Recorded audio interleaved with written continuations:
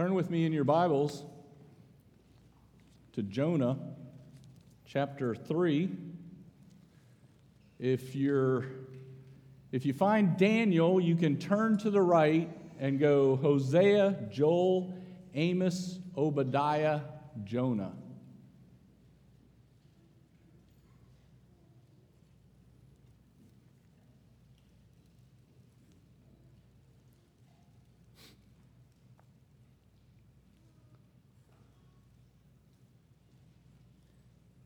Ted Bundy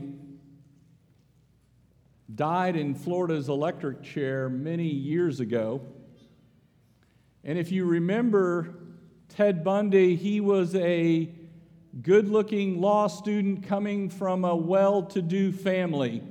He had a fiancée, he had friends in high political offices, and from all outward appearances, Ted was going places in this world. But behind this outward facade was a troubled young man who was a serial killer. And by the time he was arrested, Ted Bundy had brutally killed more than 30 women. Now, if there's ever a person who deserved to die in Florida's electric chair, it was Ted Bundy. But before he was to die, he would be given a chance to hear a wonderful message of hope. You see, James Dobson went to see Bundy while he was on death row. And Dobson wanted to know what drove this young man to do such despicable things. But in talking with him, he was able to give Ted Bundy the gospel, and Ted responded by turning his life over to Christ. Now, can you imagine for a moment what the parents of the daughters who were victimized felt about Bundy's conversion? Some of them probably thought, how could a God save a ruthless animal like Ted Bundy? Others probably thought that this was just a jailhouse conversion, trying to get sympathy from the public. And other parents probably disregarded the whole thing, thinking, I don't care because I don't believe in heaven or hell. But my question for you this morning, for you the believer, is this: what do you think if God really did save Ted Bundy? Does it give you a slight twinge of anger or injustice? Do you wonder why God would save somebody so undeserving? Or do you realize that a God who can save an undeserving Ted Bundy is the same God who can save an undeserving you and me? The gospel is the powerful message of God's grace that can save the chief of sinners, even Ted Bundy. And it did save the people of Nineveh during the time of Jonah the prophet. Last week we left this story of Jonah at the point where he had just been released, and that's a nice word. He was released from the great fish, right? Onto the shore of the Mediterranean coastline, somewhere along that coastline. And before this, you remember, he had run from God's call. God had called him to go to preach to the Assyrians. And instead of doing that, he jumps on a ship and he heads for the farthest place possible away from God's call. He goes to Tarshish, which we think is in Spain. And then God sends a storm of chastisement to try to change the mind of his prophet. And then you remember Jonah ends up being thrown overboard from the ship, which calms the storm and saves all the crew. Then Jonah, who needed swimming lessons, we found out, almost gets drowned, but is saved by a great fish with a strange appetite for human hors d'oeuvres, right? Jonah rejoices in his God who saves, and now he will make good his vows. So he is released from the belly of this great fish. Now you can imagine what Jonah looked like after being in the belly of this great fish. The acids from the stomach of this fish must have bleached his skin and bleached his hair. You remember the guy in Back to the Future, the professor with the white hair? That's probably what he looked like. Now, can you imagine that guy coming to your town to preach the gospel? He probably also smelled so bad that a sprinkle a day would not keep any odors away from anybody. Jonah was sitting on a beach in miserable shape when God gives him a second chance. Well, let's look at that. Look at chapter 3, verses 1 through 3, Jonah's second chance. This is the word of God. Now the word of the Lord came to Jonah the second time, saying, "Arise, go to Nineveh, the great city, and proclaim to it the proclamation which I'm going to tell you." So Jonah arose and went to Nineveh according to the word of the Lord. Now Nineveh was an exceedingly great city, a 3 days' walk. Can you imagine that, how big the city was? It took 3 days to walk around the whole city. That is huge. That is huge. And I'm sure here Jonah doesn't hesitate this second time. God, in his grace and his mercy, gives Jonah a second chance to deliver his message, and Jonah was quick to obey. But you know, when you read this, don't think that God always gives second chances to be a witness. You know, if God gives you an opportunity to share the gospel with another, then be quick to obey, because you might not be given a second chance.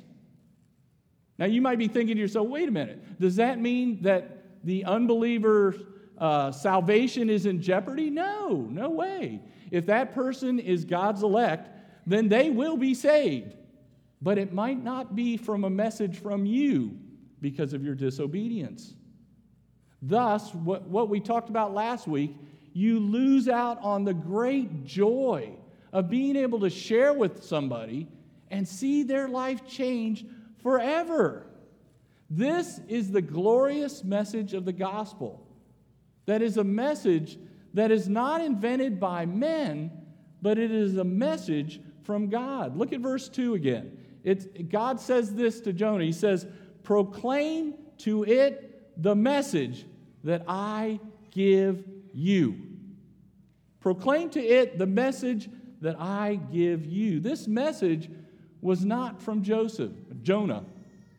You know, it wasn't Jonah sitting inside the belly of this fish thinking of, what am I going to say to this people? No, this was a message that was entrusted by God to Jonah to proclaim.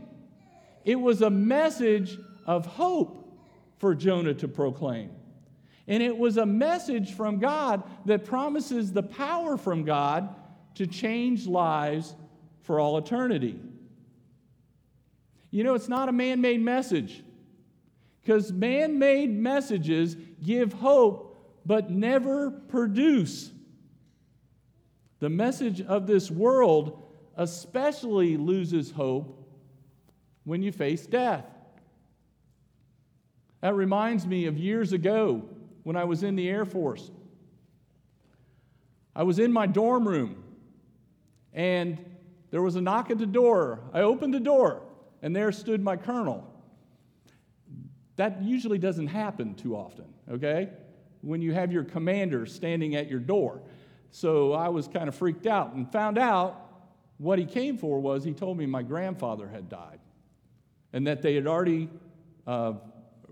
made the leave for me to go so that I could take off and go to my grandfather's funeral. So I did.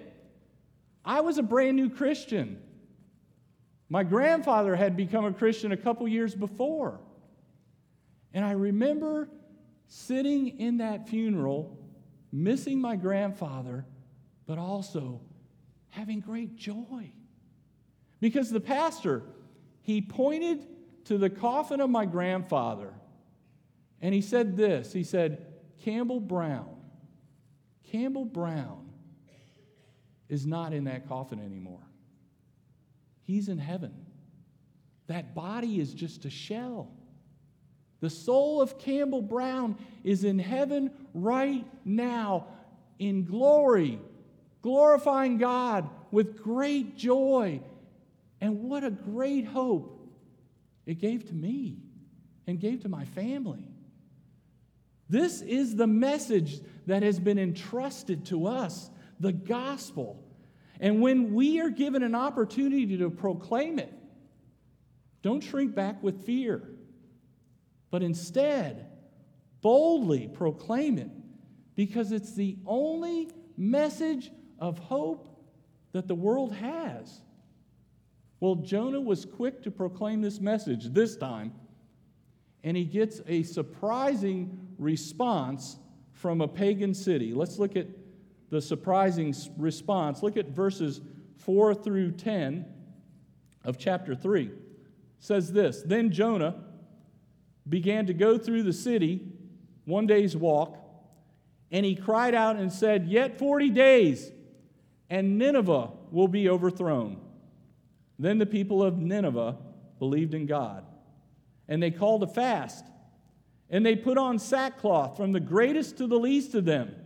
And when the word reached the king of Nineveh, he arose from his throne, laid aside his robe from him, covered himself with sackcloth, and sat on the ashes. He issued a proclamation, and it said, In Nineveh, by the decree of the king and the nobles, do not let man, beast, herd, or flock taste a thing. Do not let them eat or drink water, but both man and beast must be covered with sackcloth. And let men call on God earnestly, that each may turn from his wicked way and from the violence which is in his hands. Who knows? God may turn and relent and withdraw his burning anger so that he will not perish. When God saw their deeds, that they turned from their wicked way, then God relented concerning the calamity which he had declared he would bring upon them, and he did not do it. Nineveh, as I said last week, was an idolatrous culture. They were polytheistic, and they were ruthless, especially when it came to warfare. To see this city change from polytheism, the worship of many gods, to monotheism by the preaching of one foreign prophet is amazing. It's amazing. Now, some would try to explain this by saying, well, there also was a famine in the land from 765 to 759 BC. And there also was an eclipse of the sun, which I can't believe that they know an exact date when there was an eclipse. But June 15th, 763 BC, there was an eclipse of the sun. Is that amazing? So, with all these things happening, and with Jonah the prophet coming to this town, they say, yeah, the city could have repented because of that. But to attribute 120,000 people repenting because of a famine or an eclipse or what Jonah looked like, or even from Jonah's preaching, is to take away from God's glory. You know, God uses preaching, or I wouldn't be up here, right? But God changed this city. God changed each person's heart so that they could repent. You know, the Ninevites didn't just come along one day and say, oh, we're going to repent. No, God had to change their hearts. He had to change them so that they would turn from their sins and turn to God. And that's basically what repentance is. It's a change made in the conscious life of a sinner by which he turns away from sin and turns to God. And this ability to repent is a gift from God, according to Acts 11:18. It says this, "Then to the Gentiles God hath also granted repentance unto life." God grants it as a gift. But guess what? Don't be mistaken in this. God grants it as a gift, but He also calls us to repent. He also calls us in obedience to repent. In Acts chapter 2, Peter was preaching a sermon at Pentecost to 3,000 Jews, right? And he preached to them about they had crucified Christ. And under conviction, they said, well, then what must we do? Now, Peter then didn't say, well, you must wait until you get the gift of repentance. He didn't say that, did he? No. He said, repent and believe. He commanded them. He gave them a command. Repent and believe. He meant turn from your sins and believe the gospel. So even though it's a gift, we are called to do it. And notice in verse 5 through 8 that all the animals and the people and the king covered themselves in sackcloth and ashes. And many times people will look at this and want to use this as a proof text for animals going to heaven. No, that isn't about animals going to heaven. My wife would like that, but no. Maybe Ladybug. She might make it to heaven, but not Sammy. But this is not a proof text.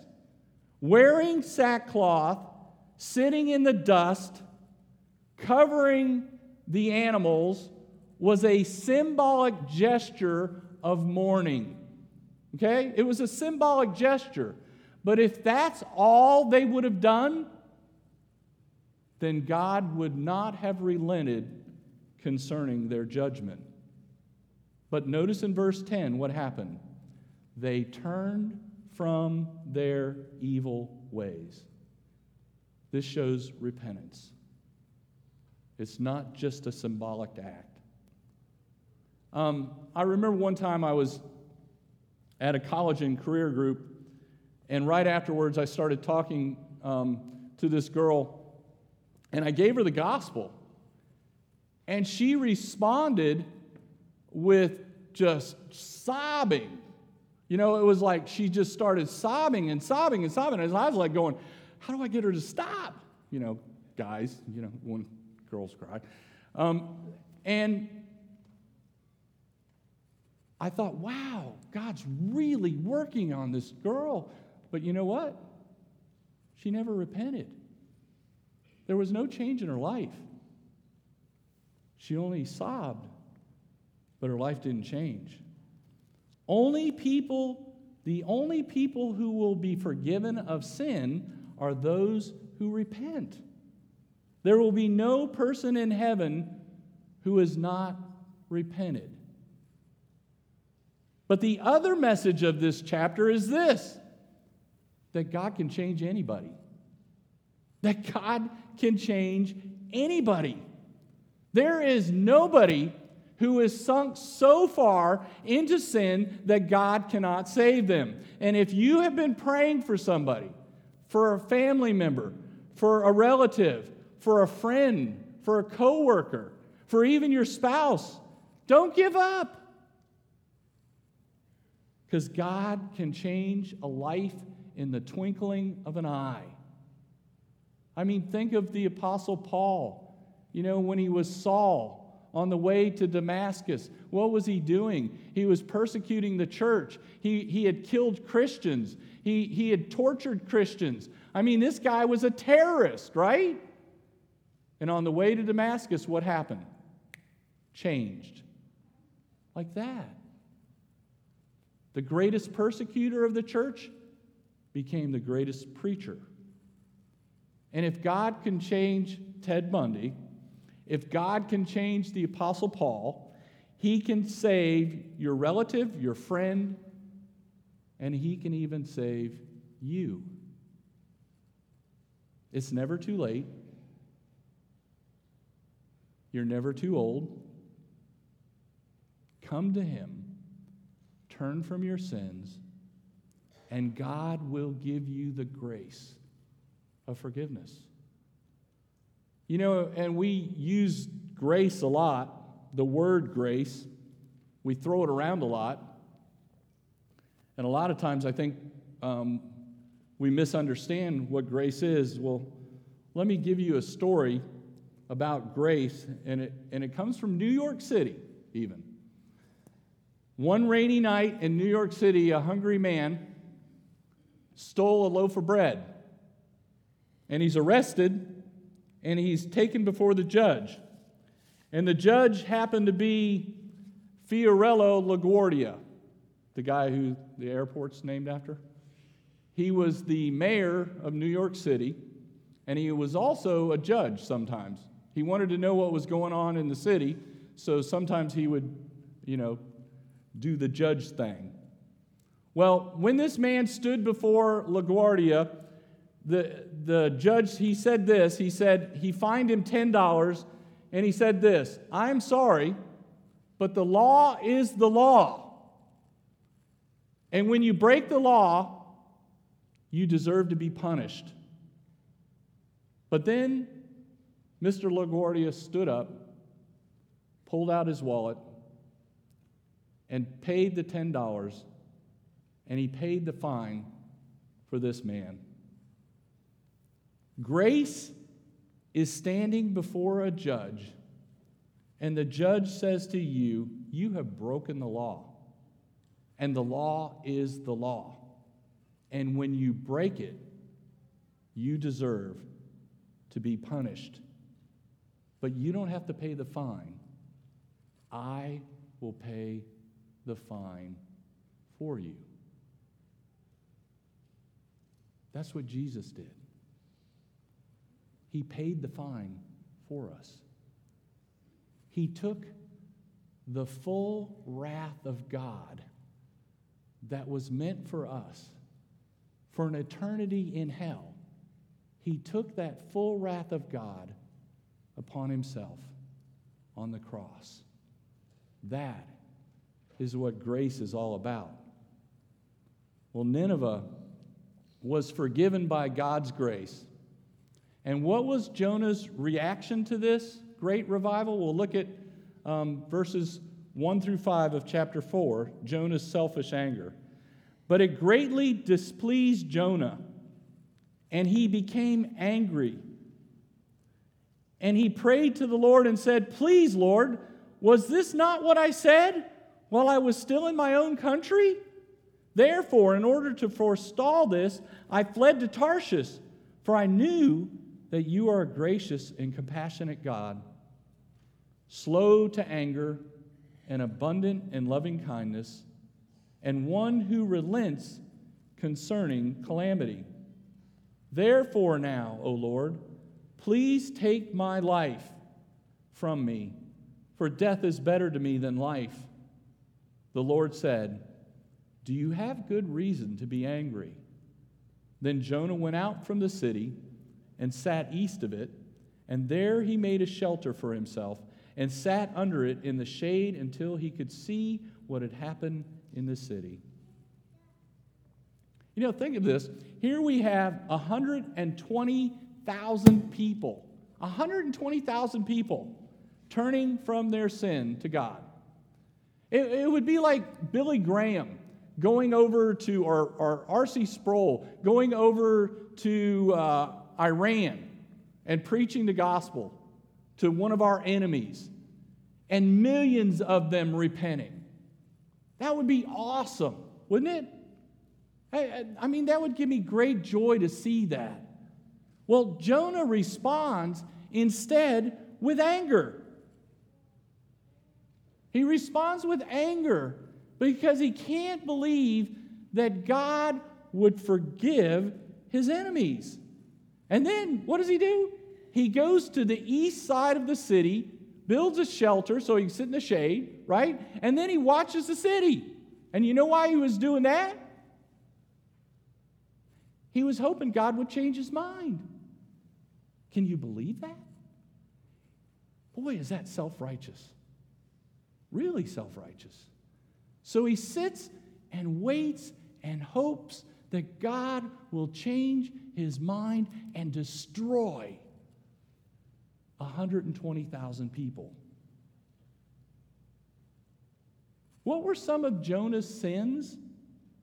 Well, remember he didn't intercede for the sailors. Instead, he went to sleep. He prays for his own needs and not for the needs of others. He rejoices in his own salvation, with the fish saving him, but he doesn't rejoice in the salvation of 120,000 people. He cares more about his own comfort than the eternal destiny of other people. These were just some of the sins of Jonah. And sins in a believer's life creates a barrier between the believer and God and quenches the Holy Spirit. It's like when you're driving along in a car and you've got a great radio signal, and then all of a sudden another tower comes in between your radio signal and the message gets garbled, the message gets distorted, and the only way to get clear of that is to clear the other tower.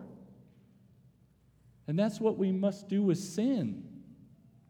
You see, repentance gets us away from sin that comes between us and God in our communication with Him, and joy is restored. So God chastens Jonah to reveal his sin and his need for repentance. Look at verses 6 through 11. So the Lord God appointed a plant, and it grew up over Jonah to be shade over his head, to deliver him from his discomfort. And Jonah was extremely happy about the plant. But God appointed a worm, and when dawn came the next day, it attacked the plant and it withered. When the sun came up, God appointed a scorching east wind, and the sun beat down on Jonah's head, so that he became faint, and he begged with all of his soul to die, saying, "Death is better to me than life." Then God said to Jonah, "Do you have a good reason to be angry about this plant?" And he said, "I have good reason to be angry, even to death." Then the Lord said, "You had compassion on a plant for which you did not work, which you did not cause to grow, which came up overnight and perished overnight. Should I not have compassion on Nineveh, the great city, in which there are more than 120,000 persons who do not know the difference between their right and left hand, as well as many animals?" So here Jonah now is disputing with God. He's trying to show God that God is contradicting himself. That God was supposed to judge the Assyrians, and instead he forgives them. And then God has a plant grow, and then he kills it with a worm. And so Jonah's thinking, what are you doing, God? Why are you doing this? But God is trying to teach Jonah another lesson. God is trying to teach Jonah that Jonah is actually contradicting himself. Jonah shows more concern for a plant that he did nothing to make it grow, than for the eternal destiny of 120,000 people, and listen to this, who were spiritually ignorant. Again, it shows the grace of God. These people were ignorant. While we were yet sinners, Christ died for us. While we were yet doing nothing, and the same for them. God saves them by grace. But Jonah missed the point. It's like the story of a hunter who lost his dog. His dog died. So he goes out and he buys another dog. And the guy that sells him the dog says, "This is the greatest dog. You won't believe this dog. He's amazing, so it's worth the money, the extra money that you're going to have to pay for this animal." So the guy goes, "Okay, I'll pay the extra money." He buys the dog, and he goes out hunting, shoots a duck, and he says, "Go get it!" And the dog jumps out of the boat, runs across on the top of the water, walks back on the top of the water, and gets back in the boat, drops the duck at the master's feet. And the hunter goes, "This is amazing. You're an amazing dog." So then he says, "I got to show my friend." So the next day, he takes his friend out with his dog, and he shoots another duck.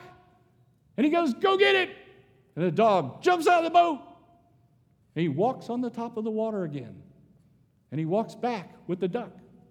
And he gets back into the boat.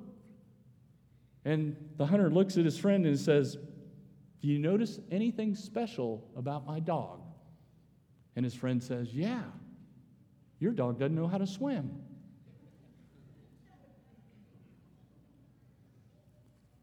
He missed the point, didn't he? Jonah missed the point. God's point. And you know who else missed the point? Israel. Israel missed the point of this book of Jonah. Because Israel was told by God that if an idolatrous, violent people can repent, then so can the people of God. But guess what? They never did. And 30 years later, in 722 BC, Israel was taken into captivity because of their sin. You know, we also don't know what happened to Jonah at the end of this book because we're left at the last part where he's just mad. He's mad at God. So we don't know what happened with Jonah. But one thing that we can be sure of is this: how we receive the message from the book of Jonah. You see, God wants us, if we are walking in any of the selfish sins of Jonah, to turn and repent of them. And this is where we can go right into the Lord's Supper. Because some of these selfish sins can appear as a concern for our own needs in prayer and not others, or coming to church always to get instead of thinking about what others need, always being critical of others instead of being critical of my own sins, a concern for ourselves instead of a concern for what concerns God, spending much on our own comfort instead of spending for God's kingdom, and focused on our own country instead of focusing on the world. These were some of the sins of Jonah, and these are some of the sins that we might be doing also. And if these are in your life, then God wants you to rid of them, to turn from them. You know, it's sort of like the crew that threw Jonah overboard. Because once they threw him overboard, the seas became calm and the sun began to shine. And once you jettison sin from your life, then the storms will calm and the clouds will break and the Son of God will shine on your heart again, restoring you to the joy of your salvation. In 1 Corinthians, we are reminded not to take this supper in an unworthy manner, because we are told that we need to judge the body rightly so that we will not be disciplined by the Lord. And you think about that, that's what Jonah was going through. He was being disciplined by the Lord because he wasn't recognizing sin. He wasn't recognizing sin in his life. And so that's what God calls us to do. He calls us every week to recognize sin, and he calls us to new obedience. 1 John 1:9 says this, if we confess our sins, he is faithful and just to forgive us our sins and to cleanse us from all unrighteousness. What a joy it is to have the grace of the gospel where God will continue to forgive us no matter what, and will continue to hold us and to never let us go. Let's turn to the Lord in prayer. Father, we thank you for the promise of continual forgiveness in Christ when we confess our sins to you. We thank you that you have given us, through your Holy Spirit, the ability to be sanctified and the ability to live in such a way that brings glory to you. Give us grace through this meal and through your Holy Spirit to have a renewed obedience to you. For we pray these things in Jesus' name. Amen.